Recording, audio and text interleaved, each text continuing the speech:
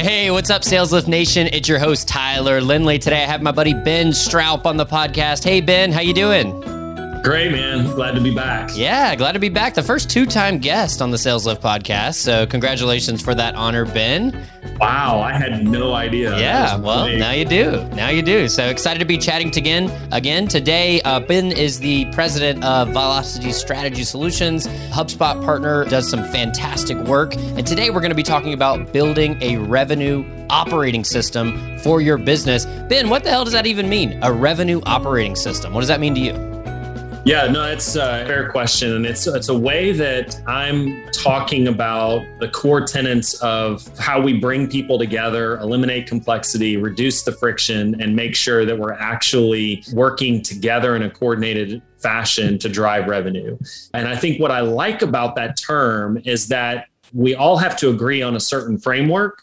We have to agree on certain measures and dimensions. We have to agree on different processes, workflows, and permission systems. And those are all core tenets that really do kind of gum up the revenue process. You know, oftentimes what happens is marketing is operating under a certain paradigm, sales is operating under a certain paradigm, service is operating under a certain paradigm, and then management is operating under a certain paradigm, all of which value things differently. And I think the easiest way to say it is we've all got to start speaking the same language. We all have to share the same scorecard, and we all have to be moving in the same direction. And if we can do that, that's where momentum takes place. So It's really just kind of an organic term that's emerged as a way to describe what that end result might feel like. So it sounds to me like it's similar to like revenue operations, which I know is something that you're passionate about. Is it basically just the framework for revenue operations? Is that what it means in your mind, you think? So I think there's a kind of a separate, I think they are two different things. So revenue operations is certainly the fundamental technical aspect of how do you enable an organization to drive revenue. But sometimes what often happens is that doesn't do a good job at non-revenue stakeholders at describing the value that revenue operations has to them.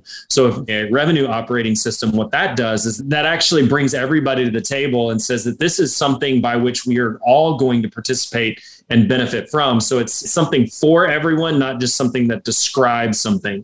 And what often happens is that, you know, particularly as revenue operations matures and kind of comes into its own, the risk is now it becomes its own department. And now you have a fourth or fifth stakeholder in the process, and you have another silo that's just preventing people from working together in a collaborative and interdependent way. Yep. Do you think that it should be its own department? Should it have its own silo, if you will? Or do you think, is there a different way that's better in your mind?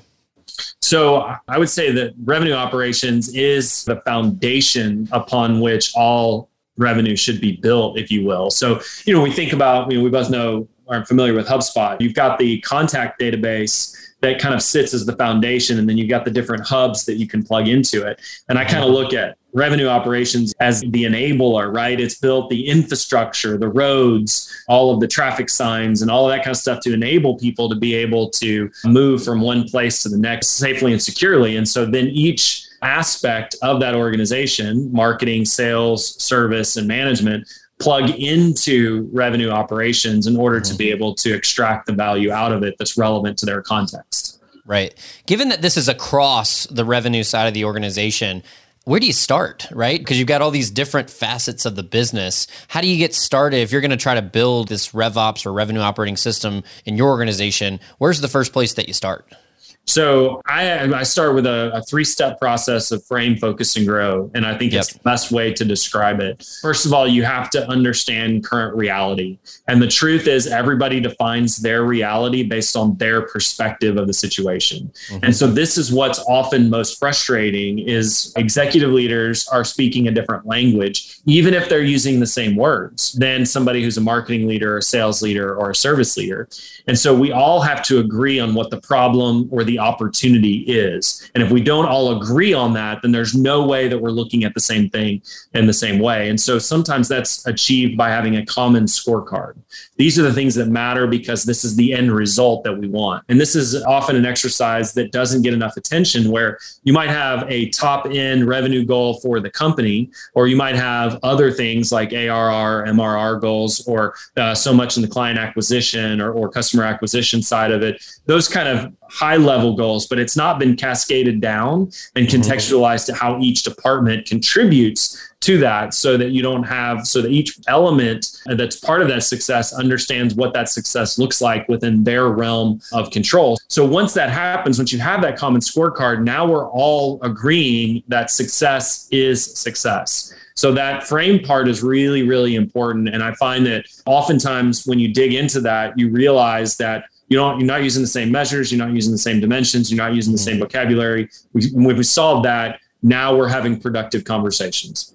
Yep. The second part of that focus is, what is success for each individual part of that? And that's part of that cascading reality. Once you decide on that, then you have the two pivot points, right? You have where you are and then where you want to be, current reality versus preferred future. And now it's how, in fact, do we march toward that? And there's two ways that we do that. There's one, really spending the time to capture existing business processes, permission systems, and workflows, and then coming back and saying, do we want to have those persist? Or do we want to augment those? And how much are we willing to allow for exception as things develop over time? Sometimes you can fix things because you already know that they're a problem and they're a consistent problem, and we know what the input and source of that problem is. And so we can fix that immediately. Sometimes we need to observe how people are using it, and we just need to create a way for that observation to take place. And then we can go in and look at common exceptions. I mean, this is true on the service side, right? You start managing the tickets and you start looking at common things, and that either leads to training or knowledge base or something that's augments in the product marketing and sales process to alleviate that valve from being a trigger point anymore. Yep, I totally agree. You talk about the common scorecard. It sounds like that, and that's a part of the framing, right, Ben? Absolutely. How do you go about, like, if I was an organization wanting to create that common scorecard to frame up this RevOps engine, is that just like getting everybody in the room and hashing out what does our present reality look like? What is that desired future state? Is that as simple as just meeting and coming to terms, or what does that look like in practice? I think we have to define that by how does that influence decisions and behavior at every level. So revenue, customer acquisition, MRR, ARR, growth, all of those kinds of things are lagging indicators. So yes, we need to account for those. And yes, we need to understand where the dependencies, the risks, and the opportunities are. But we also need to carry those back to what are the leading indicators. So leading indicators are what we can control. They're inputs that allow us to be able to build out that scorecard. So the scorecard needs to have a combination of both. And the scorecard needs to give everyone clarity around, what was I successful today? A scorecard should tell each individual contributor, once you've done the work to cascade it down, did I hit the mark today or not? So for instance, you work with a lot of SDRs. They can't, telling them to achieve a revenue goal probably isn't actionable. It's something that they want to do, but it's not something they can go through every single day and do unless you're selling widgets, right? So what are the things that we know lead to opportunities that are most likely to close? And we just literally do that regressive analysis that says, here's our closed won, here's our closed loss. Let's model them back through the pipeline and then pre-pipeline. How do we model them into the marketing area? And what can we learn about the friction or the velocity through that pipeline that allows us to be able to understand what they look like earlier in the process? So then if we can take that down to the number of phone calls, the number of contacts, the number of activities, the number of notes, the number of things that ultimately result in opportunity creation, now you've created a universe that is consistent and aligned with what the corporate goals are, but is completely actionable by that particular individual. And if you carry that down by quarter, by month, by week, and even by day, which is very possible to do, now every day I can log in as an SDR, as a single individual contributor, and I can see what were my activity levels, where my new contacts were created, whatever those things are that are part of it that are going to lead to that. And so it's just like you would manage an AE toward the close rate and volume and type of client. client and product, you would manage an SDR based on the world and universe that they can control. Because if we'll demonstrate those behaviors, everything happens. And you know this, I mean, it's the basic thing. If you're not talking to anybody, you'll never sell something. If you talk to enough people, you're going to determine who's qualified and who's not. Enough qualified conversations are going to lead to opportunities. Have enough opportunities, it's going to close. But that sounds really pithy and it sounds really good at a sales seminar. But it's completely non-helpful to send a revenue scorecard to every single person in the company unless you also help them understand how their success and what is that success and what behaviors contribute to that success. Until that's happened, then you're just looking at it and going, wow, I hope we get it. Yeah. And that's an unfortunate place to be. So, yeah. And sometimes those inputs are simply normal actions that just need to be accounted for in the process. I'm a huge proponent of a daily shutdown scorecard for that individual contributor, whether that be the SDR, or that individual marketer or service provider. I think that they should have a daily shutdown scorecard that has all of those inputs, those leading indicators, right, that they're responsible for that can get to those outputs. Are you a fan of having that on a daily basis for the individual contributors, like a shutdown scorecard that basically it holds them accountable to those leading indicators that they are contributing to the organization? Absolutely. It has to be something at minimum. It's a 7-day scorecard. In best case scenario, you've got a daily scorecard. But as a manager, you should know where your people are moving away. Are they moving up, down, or sideways in relation to their quarterly outcomes, at least a minimum every 5 to 7 days, because you have multiple opportunities to course correct if in fact that's taking place, or to identify friction points that might improve things. And so the earlier you can intervene when a variable or variance is being observed, then the sooner you can resolve it before it becomes a real impediment to that growth. The other thing that I think is important is with scorecards, we sometimes use them as a way to kick people in the teeth.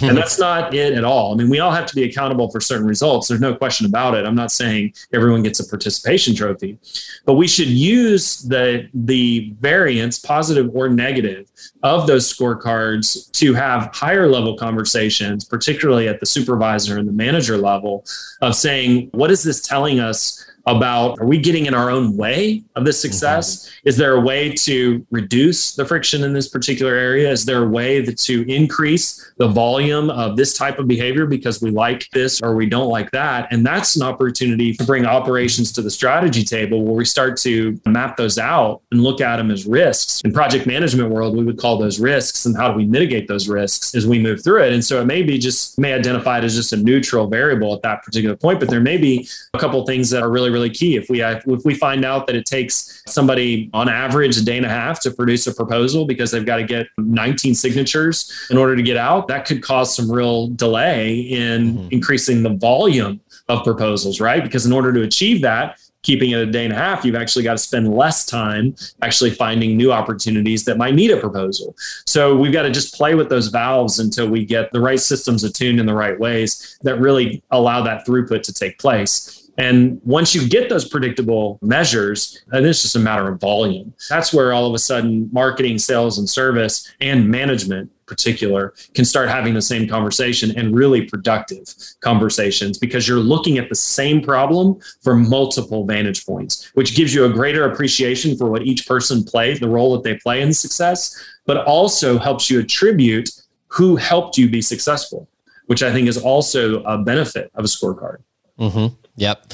You bring up management, and it sounds like you feel like that is a really important, we hear a lot about revenue alignment, and you hear about marketing, sales, and success or service, but that management layer is sometimes kind of glossed over. Whereas it's a key part of the process. They set the tone, right, for this alignment and for buy-in on RevOps and making sure that there is a message that is resonating throughout the organization. What role does management play in this process, do you think, Ben? Oh, they make or break it. So the purpose of this process is to enable everyone to be more successful.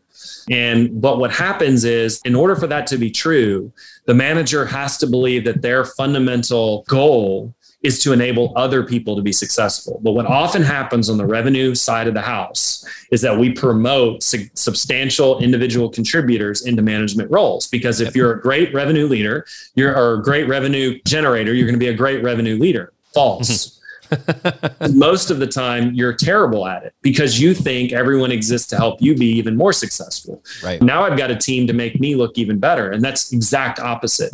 As you move across that great divide, as we talked about, that manager then becomes, how do I make sure that every single person on my team has every opportunity possible to be successful? And where they are failing, it is on me as the manager to figure out the friction, not them, and to help them mitigate that friction. Now, sometimes the friction is they're just not a good fit, right? But that should be the last resort. Like that should be the very last thing, not throw everybody to the wolves and see who survives. Yep. That is not going to be tolerated in the age of empathy. That Jack Welch GE style of management, either figure it out or we'll find somebody else who will. That's just not going to be how we're going to attract top talent. People want to know that you are standing right behind them when they fall to catch them. And they want to know you're going ahead of them to eliminate the friction as best as possible. And the more those lines of communication can stay open, you as a manager can do what you do best, which is resolving that friction. And they as a contributor can do what they do best, develop those relationships and drive that revenue.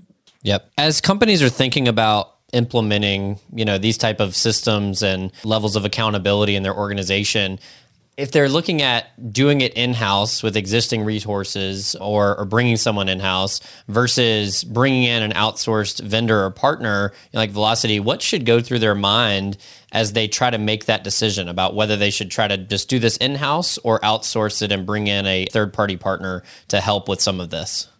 Well, I think one of the things that you have to acknowledge is the fact that companies have permission systems, and those cultural permission systems are designed to be preserved. It's very hard to create movement from within the organization. That's just by design. It's inertia, right? Until a force is acted upon, it's going to continue in its current direction. So having somebody from the outside really creates some clarity. The other thing is that I think when you're dealing with multiple constituencies, internally, you have to have somebody that either has the ability to step outside the organization and look at it from the outside in, or you have to have somebody from the outside in partner with somebody internally to help observe how things fit together. I mean, just very often, you're just too close to the situation. But on the revenue side of the house, there's just too much going on. The opportunity cost of stopping everything to allocate resources in order to do this without having an outside partner is just flat out too high. Mm-hmm. You got to keep moving in that direction and then work for continuous improvement, which is what that culture of learning that we try to instill with all of our clients really is about. How do we create an environment where we're constantly learning, adapting, and growing, both in our knowledge of how we work, but also in our success that's defined by what's most important. Yep. Any parting words of advice for someone building a revenue operating system? Make sure somebody owns the operations side of it. And until somebody does, it's going to be very hard to be able to create movement around the individual desire to cooperate. But even that has its own limitations. So highlighting and making space for that on the leadership team or in the management group means that you're bringing operations to the strategy table, and that is going to be a key part of how you're going to enable everyone else's success. I think that's probably the most important thing to keep in mind as we think about new structures of teams. Yep. Love it. Ben, how can my listeners find you online if they want to learn more about you? You can go to velocitystrategysolutions.com. You can sign up for a newsletter at thevelocityfactor.com. And of course, I'm active on Twitter and LinkedIn. Perfect. Awesome. Thanks, Ben. First 2-time guest. We'll have to make it 3 at some point in the future. So absolutely. Thank you. All right. Thanks. See ya. Thank you so much for listening to today's show. You can find all the links discussed and the show notes at thesaleslift.com. That's the THE sales, SALES, lift, LIFT.com. Have questions for me? Email me at tyler@thesaleslift.com. We look forward to seeing you back here next week, and we hope today's show brings you the sales lift your business needs. Remember, ideas plus action equals results. You've got new ideas, now it's time to take action, and the results will follow. See you next time.